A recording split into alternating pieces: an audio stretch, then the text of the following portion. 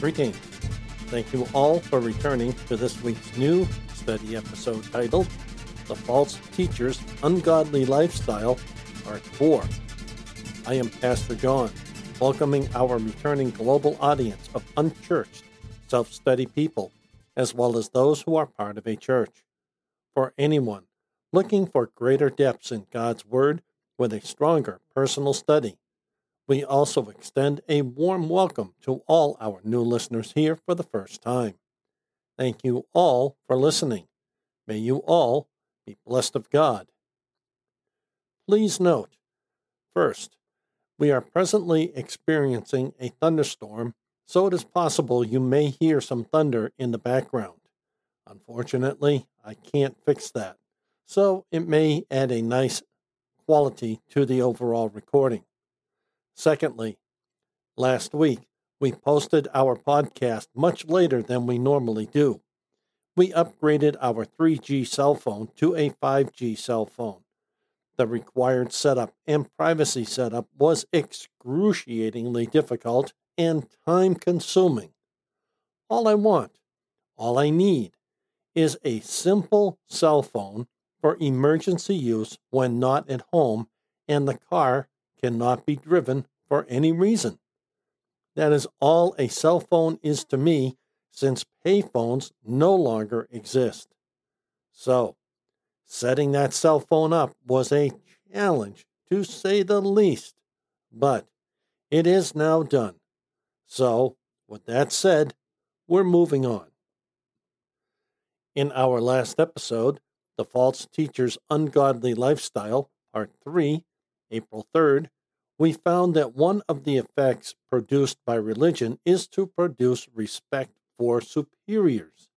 Yet, today, here in America, we have seen that degree of respect lost in how people have responded to superiors and authorities. Barnes spoke of this, meaning men and women alike, when he said, "When men are self-willed and when they purpose to give indulgence to corrupt propensities, it is natural for them to dislike all government. Accordingly, it is by no means an infrequent effect of certain forms of error to lead men to speak disrespectfully of those in authority and to attempt to throw off all the restraints of law. It is a very certain indication that men hold wrong opinions when they show disrespect to those in authority and despise the restraints of law. Men of this description become impatient of the government of God Himself and seek to throw off all authority and to live in. To find out more, listen to our previous episode titled The False Teacher's Ungodly Lifestyle, Part 3. Today, our scripture reads, "They're always looking for an adulterous woman. They can't stop looking for sin as they seduce people who aren't sure of what they believe. Their minds are focused on their greed. They are cursed. These false teachers have left the straight path and wandered off to follow the path of Balaam, son of Beor. Balaam loved what his wrongdoing earned him, but he was convicted for his evil.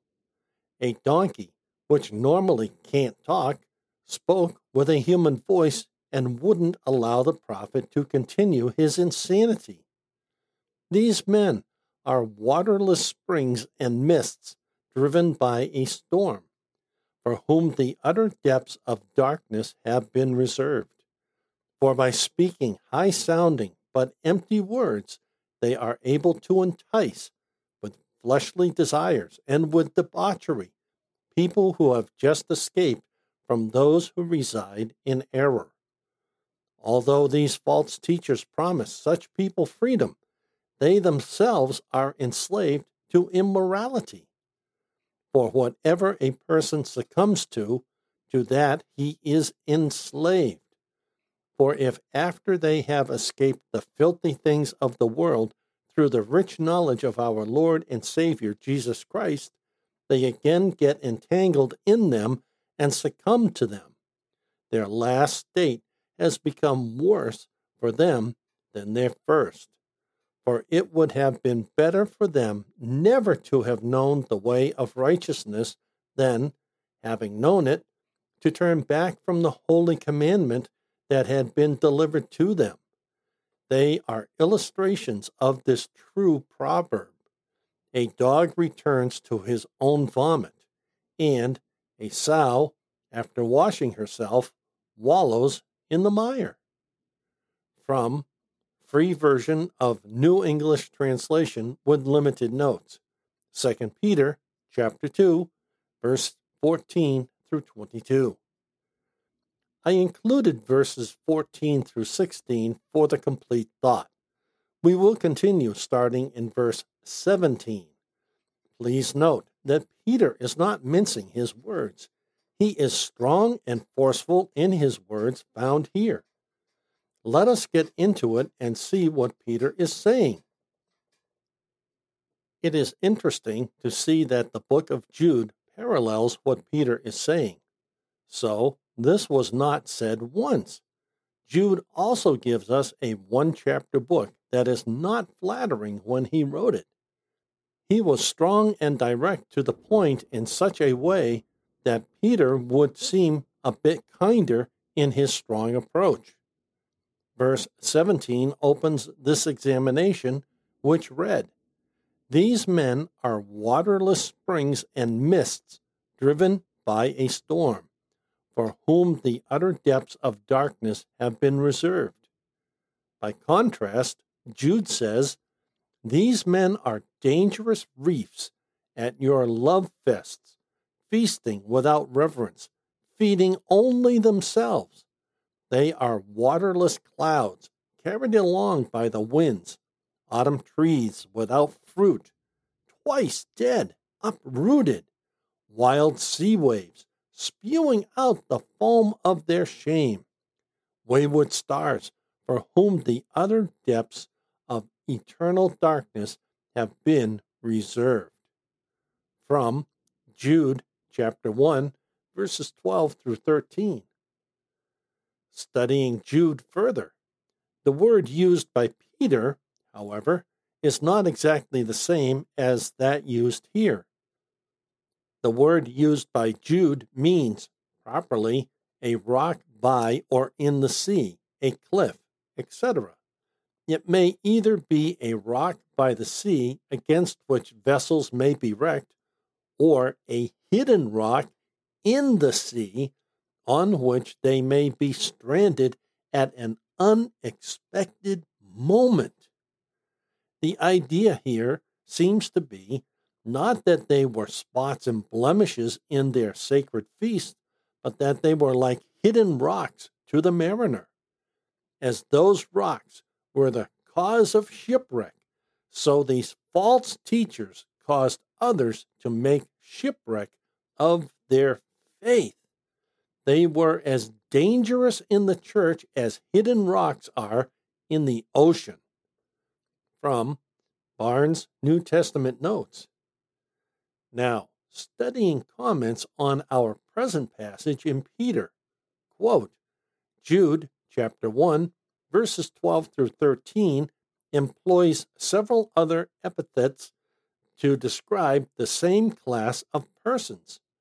The language employed both by Peter and Jude is singularly terse, pointed, and emphatic. Nothing to an Oriental mind would be more expressive than to say of professed religious teachers that they were wells without water.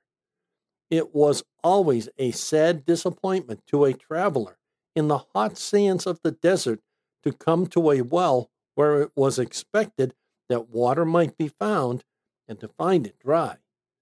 It only aggravated the trials of the thirsty and weary traveler. Such were these religious teachers. In a world not inaptly compared, in regard to its real comforts, to the wastes and sands of the desert, they would only grievously disappoint the expectations of all those who were seeking for the refreshing influences of the truths of the gospel. There are many such teachers in the world. From Barnes' New Testament Notes. Now, quite a bit has been said already just looking at verse 17. Let's break this down to understand what is being said here. First, Barnes said, nothing to an Oriental mind would be more expressive than to say of professed religious teachers that they were wells without water. This is an example used by Barnes and is not an insult. In the day Barnes wrote this commentary, it served as a clear example to the reader. What Barnes meant when he wrote it is lost to the modern, disassociated mind of those today. So, the idea here is to demonstrate just how strongly Peter was speaking to his audience, either in voice or in writing. Also, as was demonstrated, Jude was even more terse. So, take the time you need to fully understand what is being said outside your modern-day mental box. Looking further, we read, it may either be a rock by the sea against which vessels may be wrecked, or a hidden rock in the sea on which they may be stranded at an unexpected moment. The idea here seems to be not that they were spots and blemishes in their sacred feast, but that they were like hidden rocks to the mariner. Such hidden rocks cause a ship to be stranded at an unexpected moment. You must remember, sonar and radar is historically new to ship navigation over the greater time span of biblical yesterday to our present day. With sonar, one can see below the waterline of the ship and see things like rocks and other obstacles. Radar allows one to see things above the waterline of the ship, including forthcoming weather events that might be problematic to proper ship operations. Note, that is the very simplest of definitions. However, in the biblical day, we are reading about neither ship sonar and radar existed. Therefore, sailing ships of the biblical day relied heavily on the experience of the ship's captain. Hence, one could be stranded in the slightest, unsuspecting moment. Depending on conditions, the ship could be crushed on the rocks it became lodged on. This is why this is a great example to both the listener and reader of any day in time.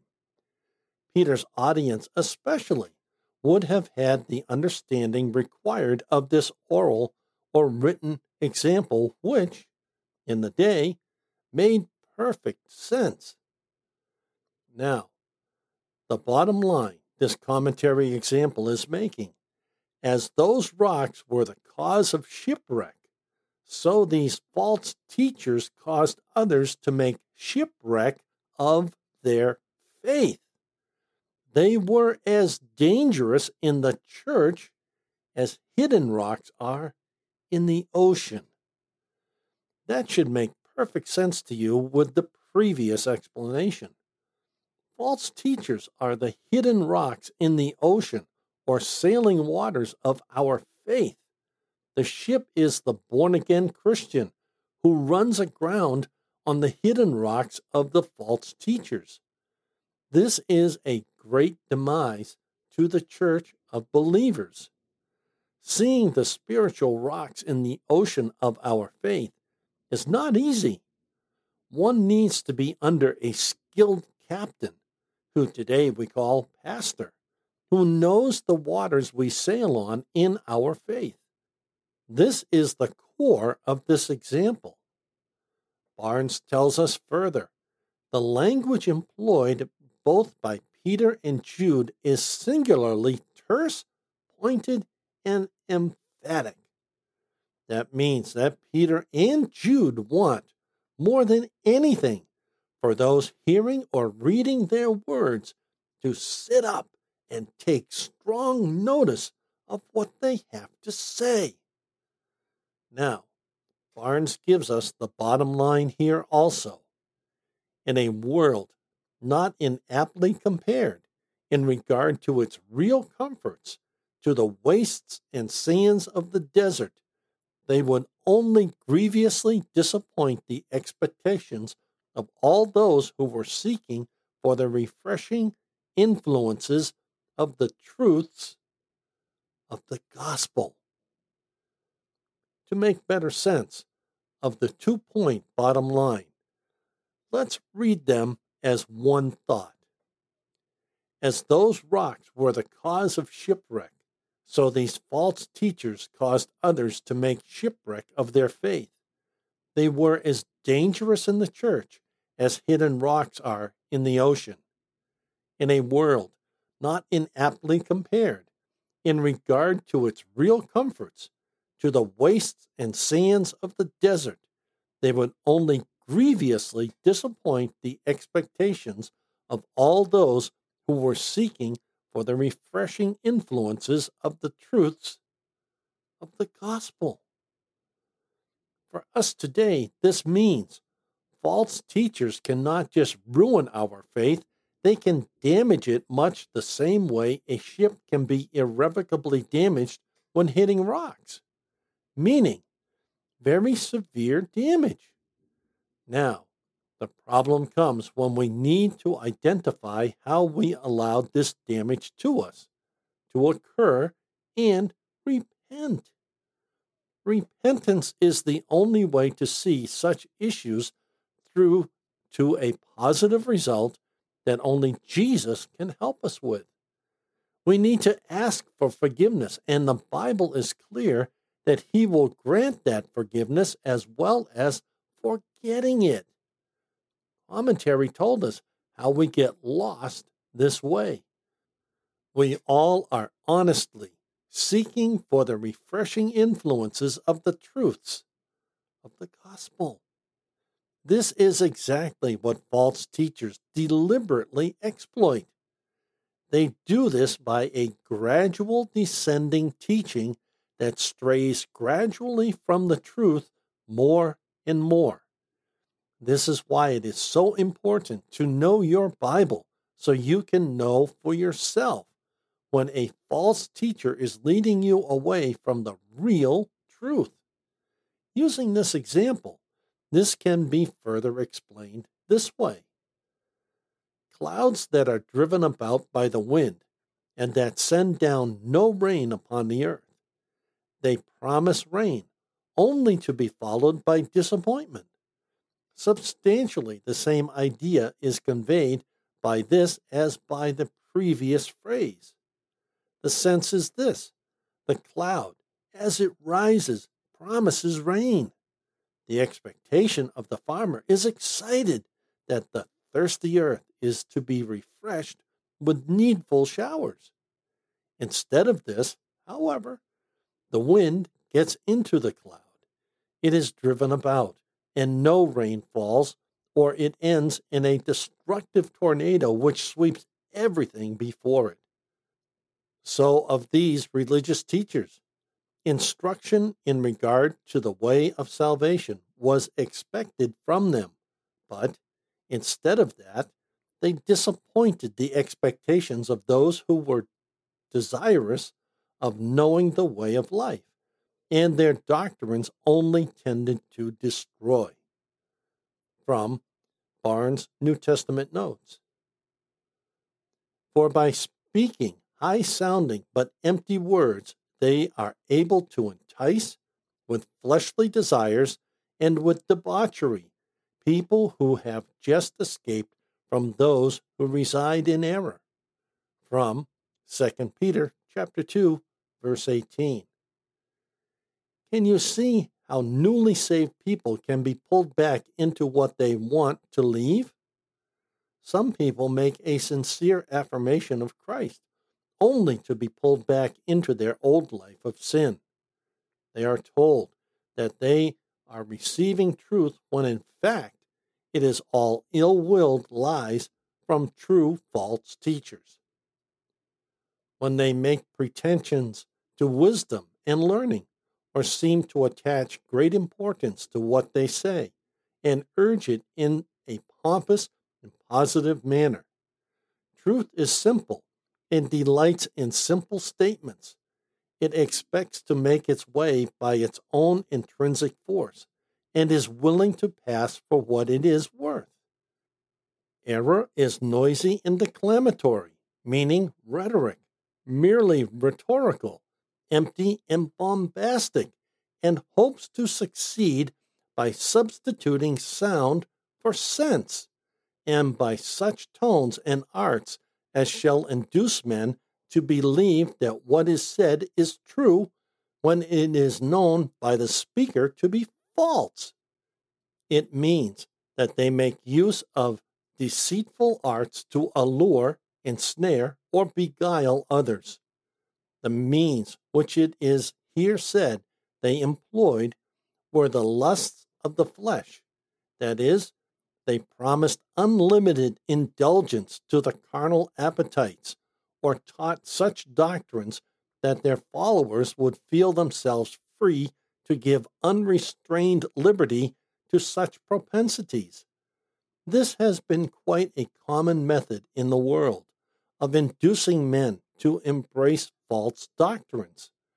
The meaning here is that they made use of every variety of lascivious arts to beguile others under religious pretenses. This has been often done in the world, for religion has been abused to give seducers access to the confidence of the innocent, only that they might betray and ruin them. It is right that for all such the mist of darkness should be reserved forever. And if there were not a place of punishment prepared for such men, there would be defect in the moral administration of the universe. From Barnes' New Testament Notes. Barnes said a lot, but let's focus on two portions of the commentary in closing. Truth is simple and delights in simple statements. It expects to make its way by its own intrinsic force and is willing to pass for what it is worth. Error is noisy and declamatory, meaning again rhetoric, merely rhetorical, empty and bombastic, and hopes to succeed by substituting sound for sense, and by such tones and arts as shall induce men to believe that what is said is true when it is known by the speaker to be false. I have included the meaning of the word declamatory so those who have never even heard of the word know what the commentator is saying. Again, whether Peter, Jude, or commentary, the words here are strong, to say the least. I think it is interesting that when one knows the meaning of what Scripture is truly saying, it takes on a whole new understanding of the real truth in our Bibles. With that said, notice what commentary said of those who speak as false teachers.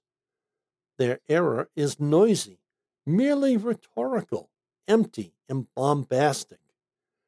It strongly hopes and relies on such by substituting noise, rhetoric, emptiness, and bombastic tones and arts to induce men and women to believe what a false teacher, or false prophet for that matter, is saying as true when in fact it is not.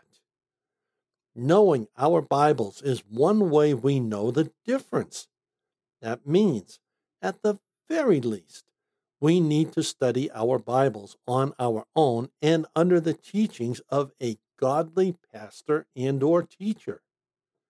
It means that they make use of deceitful arts to allure, ensnare, or beguile others.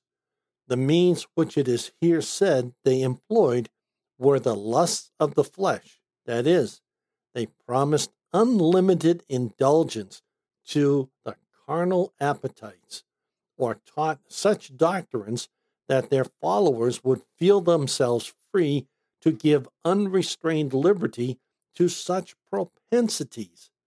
This has been quite a common method in the world of inducing men to embrace false doctrines. The meaning here is that they made use of every variety of lascivious arts to beguile others under religious pretenses. This has been often done in the world, for religion has been abused to give seducers access to the confidence of the innocent, only that they might betray and ruin them. This is all firmed up, if it is not already in your mind, with the last verses which read, "Although these false teachers promise such people freedom, they themselves are enslaved to immorality. For whatever a person succumbs to that he is enslaved. For if after they have escaped the filthy things of the world through the rich knowledge of our Lord and Savior, Jesus Christ, they again get entangled in them and succumb to them, their last state has become worse for them than their first. For it would have been better for them never to have known the way of righteousness than, having known it, to turn back from the holy commandment that had been delivered to them." They are illustrations of the true proverb, "A dog returns to its own vomit, and a sow, after washing herself, wallows in the mire." Next week, we start to look at the damage a false teacher can do in our episode titled, "The False Teacher's Denial of the Lord's Return," Part 1. What does Peter mean when he says, "In the last days, blatant scoffers will come, being propelled by their own evil urges and saying, 'Where is his promised return?'" To find out more, join us next week. Play or download our episodes from one of our podcast hosts, or follow direct links to these platforms on our website under the podcast menu item. Details follow. This study podcast is a wholly self-funded outreach presented by the Church of the Unchurched. Currently, an all-electronic Boston-based outreach uniting the community of lost, searching, lonely, and forgotten in Christ. We greatly appreciate serving our international audience. God bless you all. If you are visiting for the first time, welcome, and God bless you. We look forward to the return of all our faithful listeners and new listeners. Please share our podcast with family, friends, and others you believe would find it a blessing. Thank you all so much. God bless you all. If you are unsaved, we truly hope you find God as well as receiving Him as Lord and Savior of your life. Please find a short link to our episode titled, "How to Be Saved," at the bottom of any episode description. To learn more about us and who we are, give our episode titled, "Introduction, About Us, Who We Are," a listen. In that episode, you will learn more about us, who we are reaching out to, our mission, vision, ministry, and more. Again, a short link to this episode is found at the bottom of any episode description. If you go to our internet homepage, under the podcast menu item, you can find many popular podcast platforms we are found on. We are located at this internet address, unchurched.org. dot site123.me. At present, we are located on a growing number of podcast sites, so you should be able to find us on a platform you like. We refresh all our feeds with every weekly episode upload on Sundays. These sites update our feed within 24 hours of our refresh. Now, may our Lord Jesus Christ himself and God our Father, who loved us and by grace gave us eternal comfort and good hope, encourage your hearts and strengthen you in every good thing you do or say. Until next week, this is Pastor John for the Church of the Unchurched.